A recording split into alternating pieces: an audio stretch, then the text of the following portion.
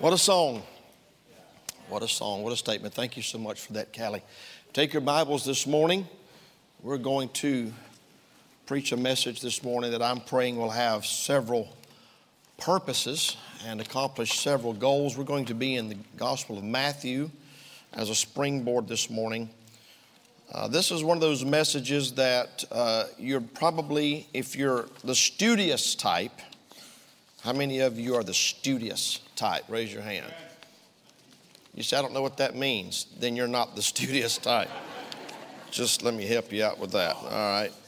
But if you're the studious type, you're going to want to probably go to the church website and download or look at this outline, these notes afterwards. I've got a lot of Bible, a lot of cross references, and you may get a little bit overwhelmed if you're trying to write all this down or if you're trying to look all these up. But I'm hoping and praying this morning that God would use this message to accomplish several goals. The verse that we're going to focus on is the last verse in chapter 25 of the Gospel of Matthew. Gospel of Matthew, chapter 25.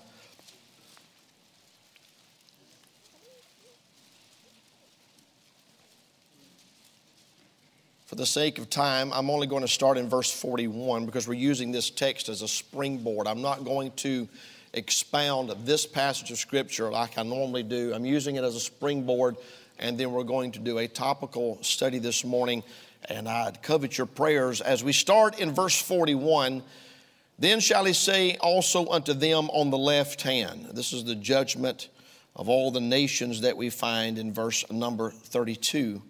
Then shall he say also unto them on the left hand, depart from me, ye cursed, into everlasting fire, prepared for the devil and his angels. For I was an hungered, and you gave me no meat. I was thirsty, you gave me no drink. I was a stranger, you took me not in. Naked, and you clothed me not. Sick and in prison, and you visited me not. Then shall they also answer him, saying, Lord, when saw we thee an hungered, or athirst, or a stranger, or naked, or sick, or in prison, and did not minister unto thee? Then shall he answer them, saying, verily I say unto you, for inasmuch as ye did it not to one of the least of these, you did it not to me. Verse 46, and these shall go away into everlasting punishment, but the righteous into life eternal. This passage is talking about a judgment specifically. There are several judgments in the Bible, and we're not going to get into all of that this morning because that is another whole message.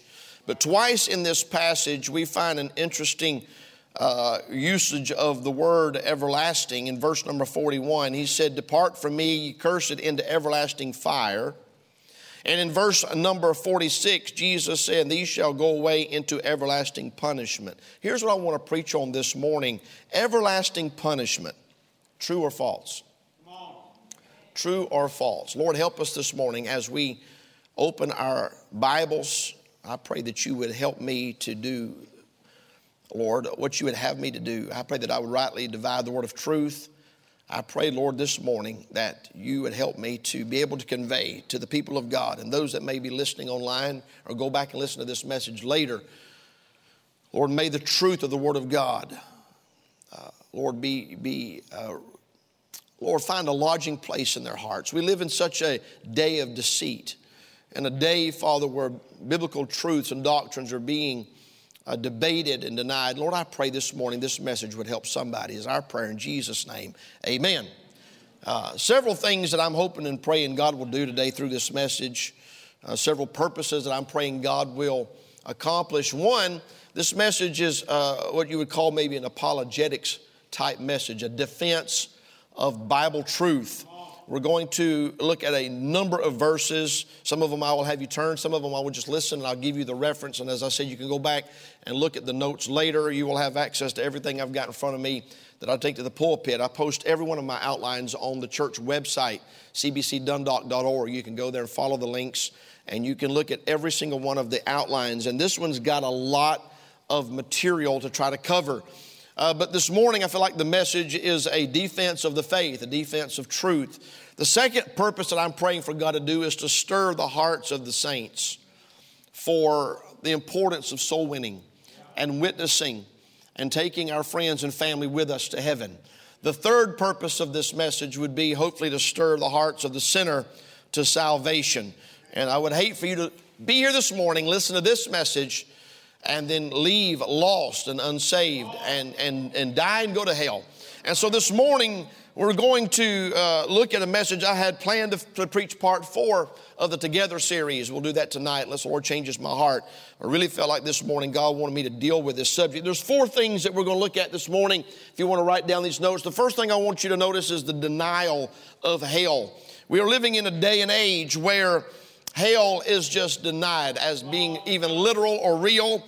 Never before has the biblical doctrine of hell been under more attack than it is right now. Now, it's always been mocked. It's always been denied. There's always been people that scoffed at the idea of a place called hell. But now, we are living in a day where so-called Bible teachers, so-called Bible preachers, and so-called religious leaders are denying the biblical doctrine of hell. It's beyond my comprehension. In fact, just a couple of things that I've seen in the last few days, I guess, is maybe what sparked or stirred this message upon my heart. But there's a guy on Twitter that is professing to be some sort of a Bible doctrines expert. I won't give you his handle because I don't want you to follow him. But here's what he said. He said this just this past week. I'm quoting, "If you dogmatically, unquestionably, and even gleefully insist that people being punished eternally for something that they have absolutely no control over is good, right, and just, then you are likely beyond the point of being capable of having a rational discourse on the topic." Let me say, I don't know anybody that gleefully believes in hell. In fact, I want to go on record this morning and saying if there's ever anything that I have ever preached that I hope I'm wrong about, it's this. I don't believe I am, and I'm going to show it to you from the Word of God. But trust me, if I get to heaven and find out that there is no such thing as eternal punishment, I won't be disappointed. But the Bible's pretty clear, and this is the type of stuff that's being put out. Unsaved people are reading it. New converts are reading it. Pastors are reading it and changing their preaching, changing their messages, and it's unbelievable. Here's another article that I read from the Christian Life. Here's what it says. I'm quoting this. Whether you are a Christian or not, chances are that you've heard about the idea of hell. By the way, it's not an idea. A place somewhere under the ground where bad people who died and did not believe in God burn and suffer in the hellfire for eternity. This is a widely accepted teaching in the Christian world, but is this really what the Bible teaches? Think of the picture of God that this popular and widespread teaching of eternal suffering presents. Love me and do it my way or suffer forever. Does that sound right to you?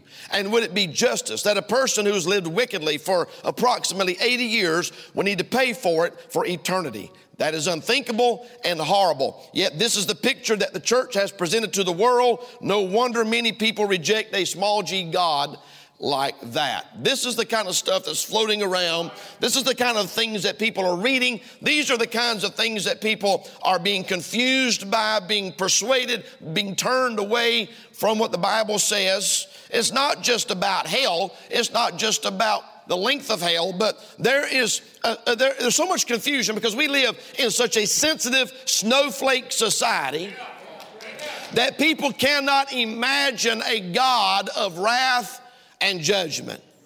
Those that profess to be Christians that deny the wrath and judgment of God are heretics. Are you listening to me this morning? Plain and simple. Beth Moore went public on her social media just 2 weeks ago denouncing the message by Jonathan Edwards entitled Sinners in the Hands of an Angry God. I'm going to read verbatim what she put on her social media post. This is a very influential woman, unfortunately. She said, "The God that holds you over the pit of hell, much as one holds a spider or some loathsome insect over the fire, abhors you and is dreadfully provoked.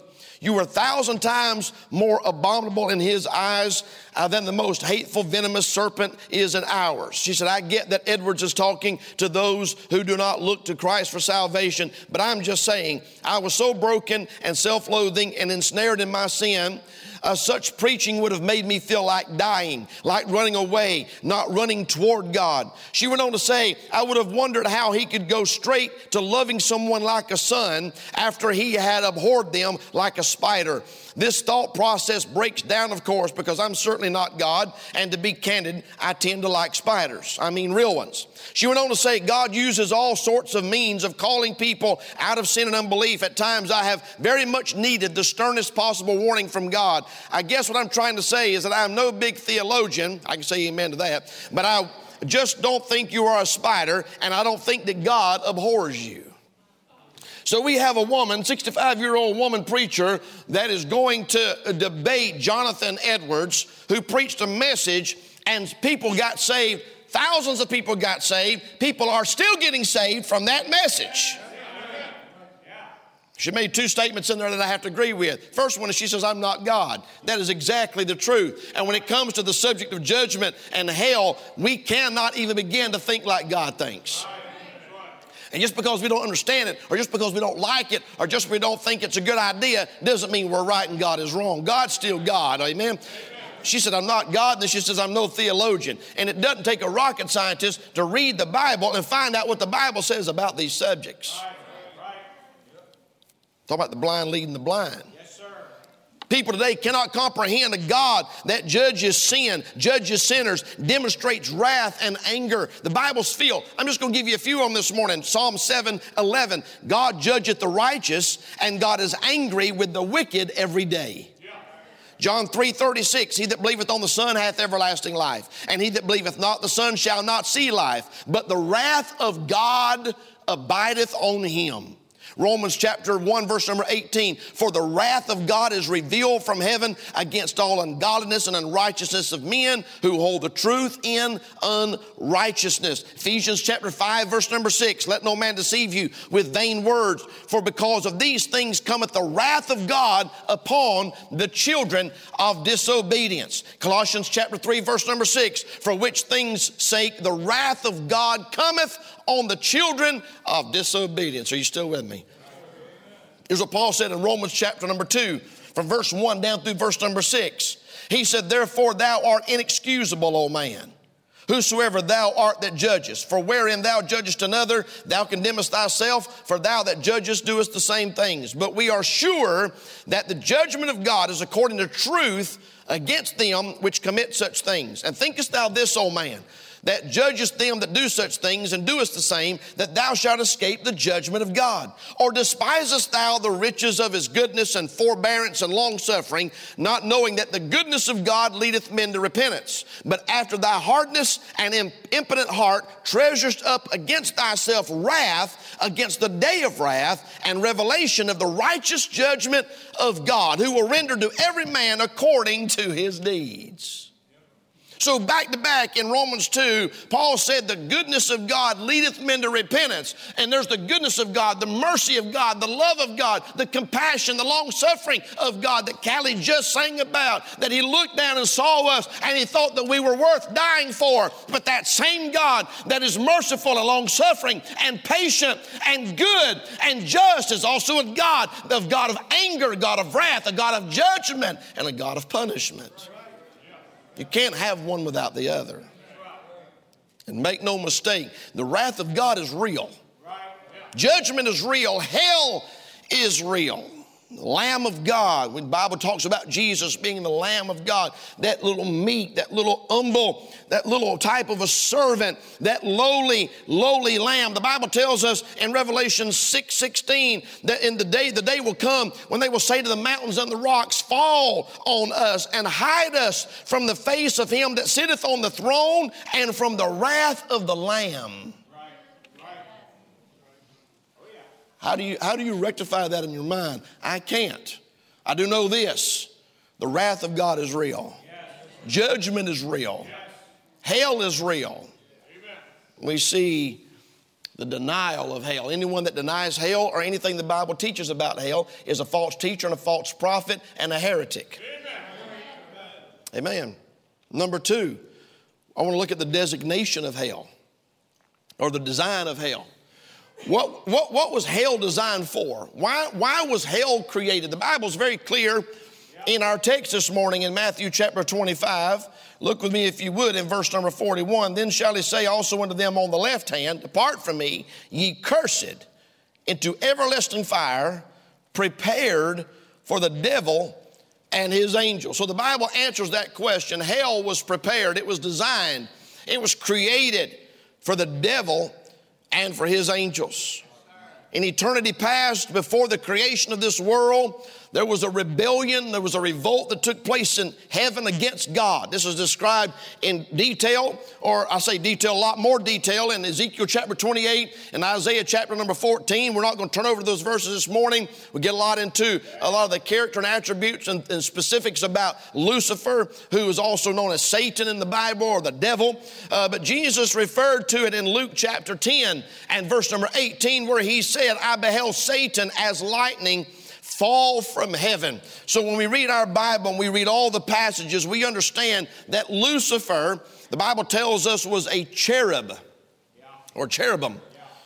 And he rebelled against God in Ezekiel chapter 28, verse 14 down through verse number 16. Lucifer's crime, his main crime, was that of treason, that of betrayal, where he rebelled against the very God he was created to worship and created to serve. The Bible tells us he was lifted up with pride. He said, I will exalt my throne above the Most High God.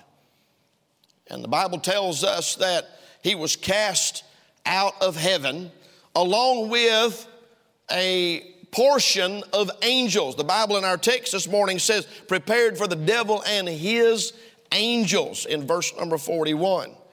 We could spend weeks doing a study on demonology, and which the word demon, by the way, is not found in the Bible. The Bible calls them devils. Unclean spirits, foul spirits, principalities. They're not called demons, they're called devils. Now, the Bible is not specific. It doesn't just say that Satan was cast out of heaven and took a third of the angels with him. It doesn't say that. We come to that understanding based on different passages of Scripture, and when you put them all together and you study them out, it leads us to believe that he took a third of the angels with him, because simply in Revelation chapter number 12 and in verse number 3 and 4, the Bible talks about this dragon. I don't want to get distracted. I want to just explain what hell's for and why it's hell. But in Revelation chapter 12, the Bible says in verse number 3, there appeared another wonder in heaven. Behold, a great red dragon having 7 heads and 7 horns and 7 crowns upon his head. And his tail drew the third part of the stars of heaven and did cast them to the earth. These are verses and other verses that lead us to believe that there was a significant percentage of angels that followed Satan, and as a result of that, they were cast out of heaven, and they are what we know as devils or demons. Or the Bible says the devil and his angels. It's hard to get real dogmatic about things the Bible's not real dogmatic about, but if you put the clues together and follow the bread trails, you get some ideas. It doesn't really matter. At the end of the day, the point is this: hell was created for the devil and for his angels. Hell was prepared for them. Now understand this morning. This was Satan. Satan, by the way, the fallen angels become referred to as devils throughout the ministry of Christ. And one of the things about them being referred to as devils is it gives the devil the impression to people of being omnipresent, and he's not. That's right. That's right. Amen. His angels are everywhere. His fallen angels are all over the place. But the devil can only be in one place at a time. And I hate to pop your balloon this morning, but you say the devil's been on my back all week. Probably wasn't him. Right. It was probably one of his flunkies. I don't know that I'm important enough for the devil to even bother with me. Come on now. I've said it before, I'm my own worst enemy. Amen. Anyway, I'll get distracted. Lucifer's position in heaven was one of protecting or guarding the very throne of God. We were sitting around the table last night, and I asked the boys, I said, what was Lucifer guarding the throne of God from? There were no enemies of God before him. That was just a question. You don't have to answer it. I don't know that you can. But that was his position as a cherub. That's getting deep, ain't it? And then you've got archangels. Michael's an archangel. Gabriel's an archangel. And angels in heaven have rank. And the Bible tells us that Michael's very aware of who Lucifer was, his position over the throne of God as a cherub. In book of Jude, verse number 9, the Bible says, yet Michael the archangel, when contending with the devil, he disputed about the body of Moses, durst not bring against him a railing accusation, but said, the Lord rebuke thee. Michael didn't even want to fight against him, if I understand that verse correctly. What is my point? My point is this. Hell was created and prepared as a place to judge Satan or Lucifer and the fallen angels. And there's nothing they can do to not end up in hell. Okay, that's going to happen. Right. Yeah. The devil and the fallen angels cannot repent and get saved. All right, their doom, their judgment is sealed. But not only are the devil and his angels going to hell, but the Bible tells us also are the unbelievers or the lost people that reject Christ. They are also going to go to hell. Now, hell is real. By the way, God doesn't send anybody to hell. It's their sin that's been uncovered by the blood that sends them to hell. Hell is real. Hell is hot. Hell is torment. Hell is a place of unimaginable pain. It's real. It's not a figment of the imagination. Pastor Robert Sargent described hell out of Luke chapter number 16 with the story of the rich man and Lazarus, which is not a parable, by the way. It's not a parable. It's a real story. Jesus didn't say it was a parable, and he used real names. It's not a parable.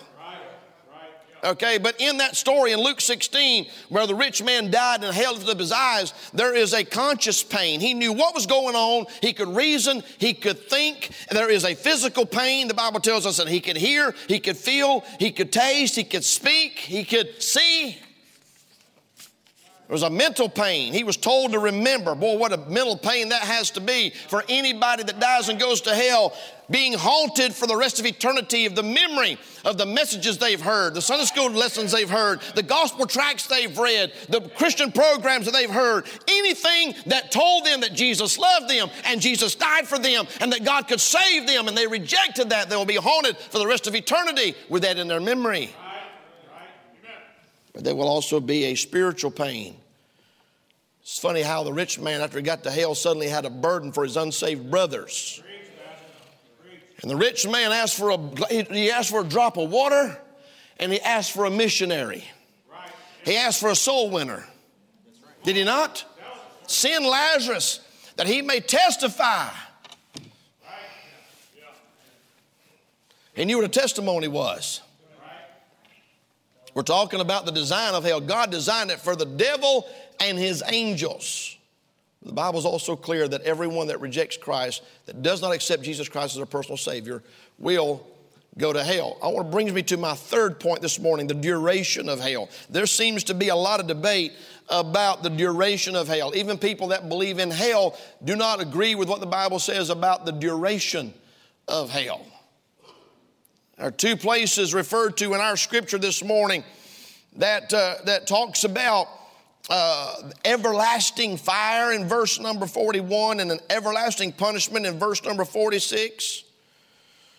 There's two places in the Bible referred to many times interchangeably by accident when talking about hell. There are two places in the Bible that are specific and they're different, and it's hell and it's the lake of fire. Those two things are not the same thing. Okay, the Bible teaches of a place called hell, then the Bible teaches of a place called the lake of fire in Revelation chapter 20, verse 14 and verse number 15. And one man likened it like this. He said, it's like a man on earth committing a crime. He's arrested and he's put in jail. And he's held in jail till he stands before the judge and he's sentenced for his crimes. Then he goes to prison. There's a difference in jail and prison. And so people, when they die, they go to hell. And they'll be in hell until the great white throne judgment. And after the great white throne judgment, they will be cast into the lake of fire along with hell. All right? So the Bible teaches in Revelation chapter 20. They will stand before God, and the Bible says their names will not be found in the book of life. Will not be found. Meaning somebody's looking for their name in that book. And I don't believe it's God. There may be a few people says, my name's in there. When you read Matthew Was it Matthew 7:25? Many will say to me in that day, Lord, Lord, have we not prophesied in thy name, and in thy name done many wonderful works, and in thy name cast out devils? And I will say to them, depart from me. I never knew you, ye that work iniquity. There will be people standing before God at the great white throne judgment, arguing with him that they are saved and should be going to heaven instead of hell, but their names are not found in the book of life. Somebody's going to be looking for it. I can't help but wonder if what God don't say, well, Harry, I tell you what, if you can find it, you can go to heaven. Right. It's not in there. Amen. Yes, sir. Scared the daylights out of me. The level of deceit. Somebody could be deceived. But anyway, the Bible goes on to tell us that their names will not be found in the book of life, and they'll be cast into the lake of fire. The Bible tells us that death and hell will also be cast into the lake of fire. Not only will the hell be cast into the lake of fire, but death is also cast into the lake of fire. So the people that are in the lake of fire are no longer under the control of death, because death's in there too. Right. Death will be powerless in the lake of fire.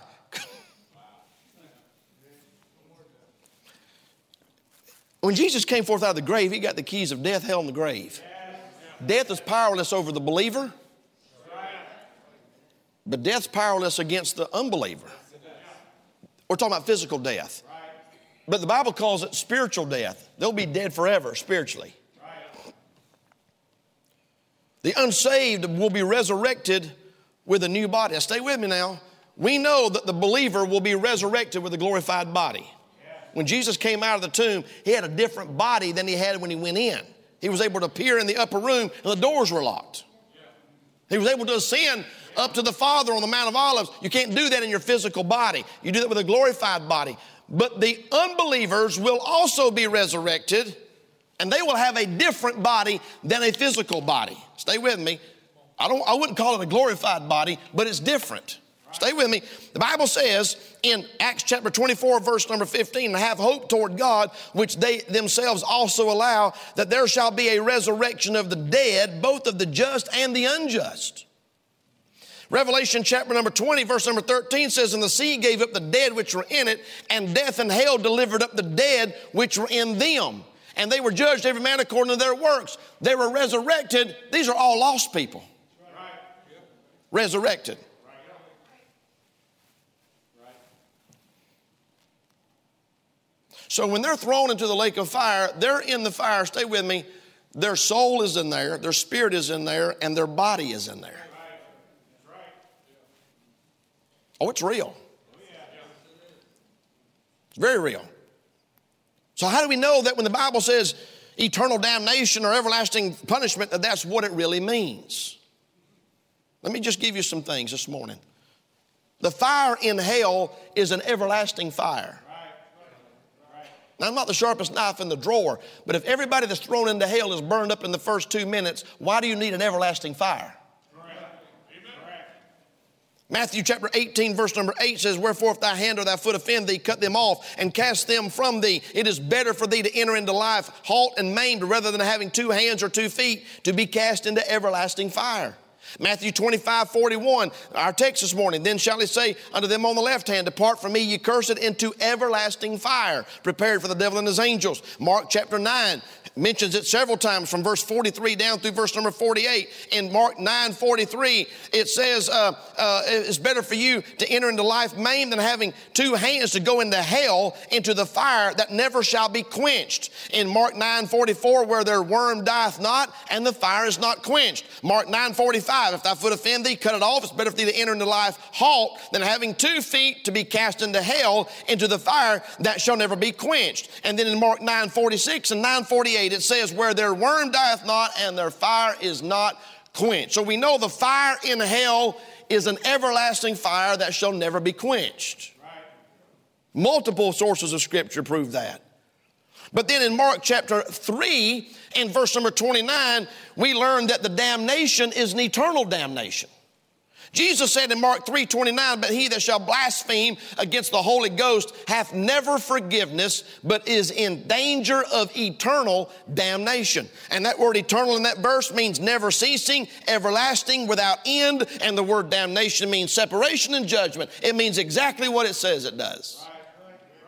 The fire in hell is an everlasting fire. The damnation is an eternal, everlasting damnation. Thirdly, the judgment is an eternal judgment. In Hebrews chapter number 6, verse 1 and 2, the Bible says, therefore, leaving the principles of the doctrine of Christ, let us go on unto perfection, not laying again the foundation of repentance from dead works and of faith toward God, of the doctrines of baptisms and of laying on of hands and of the resurrection of the dead and of eternal judgment.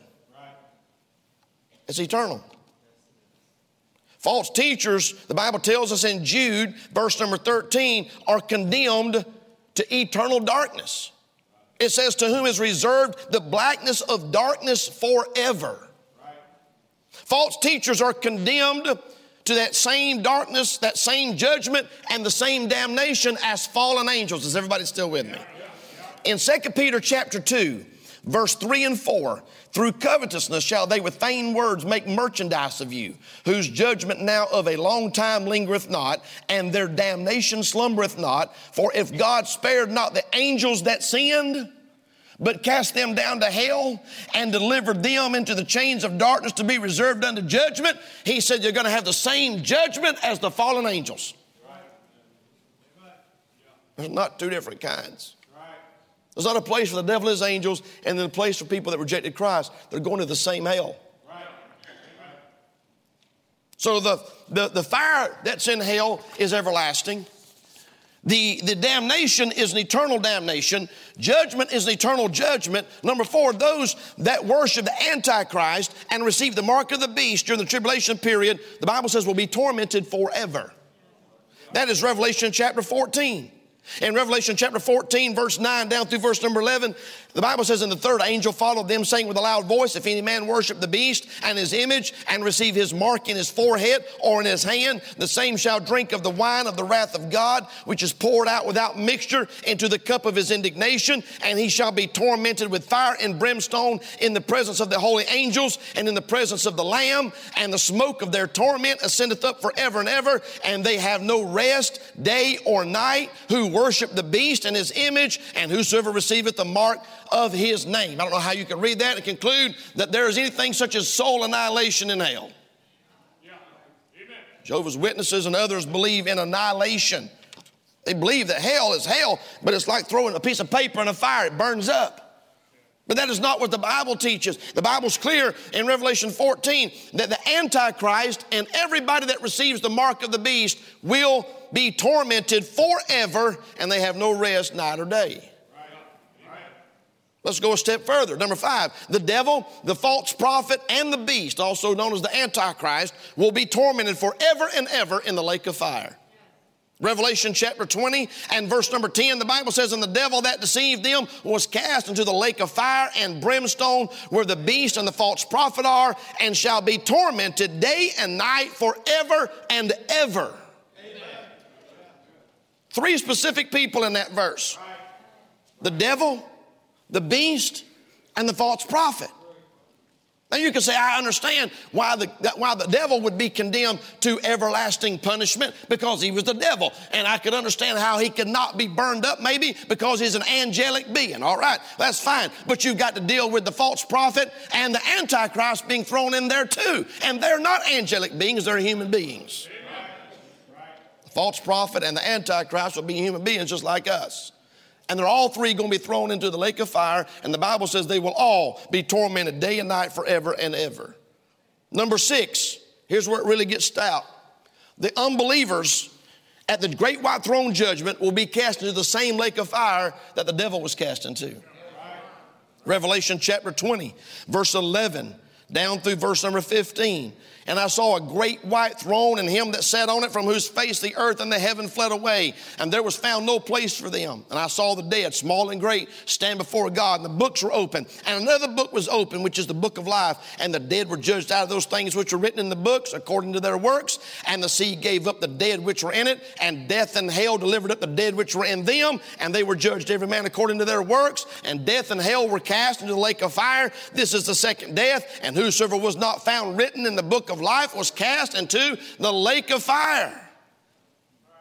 So the same lake of fire that Satan and the beast and the false prophet are cast into is the same lake of fire that everybody that stands before God at the great white throne judgment will be cast into, which is every lost person that has ever lived on planet Earth.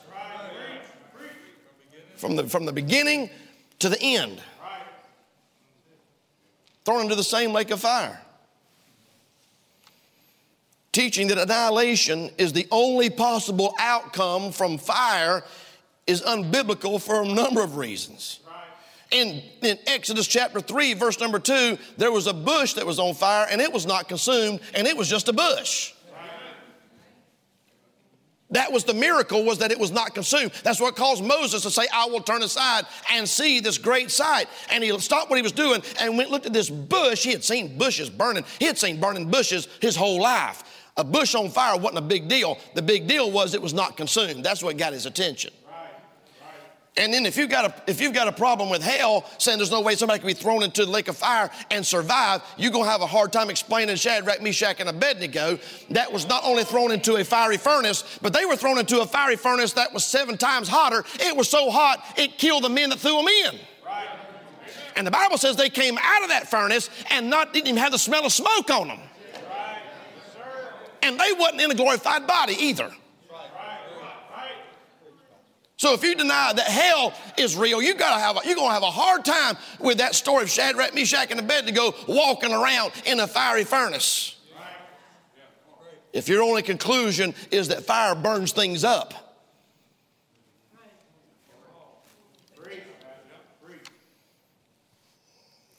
If hell's not forever, why in the world did Jesus have to die on the cross? I mean, I hate to be the guy that says the obvious, but if the worst thing that could happen to a person that rejects Christ after living in sin their whole life is 60 seconds of fire, that's not much of a deterrent. You say, well, why would you say that? Because the Bible says that hell's forever, and that ain't much of a deterrent. Am I right? People that believe in hell, lost people that believe in hell, knows hell's forever, and that ain't causing them to run down the aisle and get saved this morning. And it ain't causing us to go soul winning faithfully neither. I want to be the one this morning to go on record and tell you the Bible's clear. There is such a thing as eternal punishment. And I don't say that with joy. And I don't say that with glee. It makes my hands break out in the sweat preaching this. You say, I don't understand why God would send somebody that lived their whole life in sin, why he would send them to eternal punishment. I'm going to tell you what I don't understand is why God let somebody that lived in sin their whole life pray one prayer and go to heaven for eternity. That's what I don't understand. I've got a harder time understanding eternity in heaven than I do eternity in hell. Let's just be honest. Ain't no one of us deserves heaven. None of us deserve to go to heaven. None of us deserve to spend the rest of eternity in place of heaven, in the wonders and bliss of heaven, where there's no more pain, no more sorrow, no more crying, no more death, where there's just going to be the presence of God and life's going to be amazing. None of us deserve that. Why is it our human logic accepts heaven as a justifiable reward for the saved, but has a problem with hell being a justifiable reward for the wicked? If I didn't believe in one, I could not believe in the other. And there's no difference in the eternity. The same word that describes the fire and the same word that describes the punishment is the same word that describes our eternal life, our everlasting life. Those are not two different words. We can't get excited about everlasting life and deny the existence of an eternal hell. Bring me to my fourth point. This is good stuff. The deliverance from hell. Here's the good news. You don't have to go to hell. The youth choir sings that song. I'm not going to hell. Praise God. I'm glad this morning I can stand on the authority of the Word of God and tell you I am not going to hell. I worry about a lot of things sometimes, but going to hell is not one of them. I've been saved by the grace of God. I've been forgiven. I've been blood-bought. I'm a born-again child of God, and I'm going to heaven when I die. I can't go to hell, and the devil can't do nothing about it this morning. I'm not going to hell, hallelujah.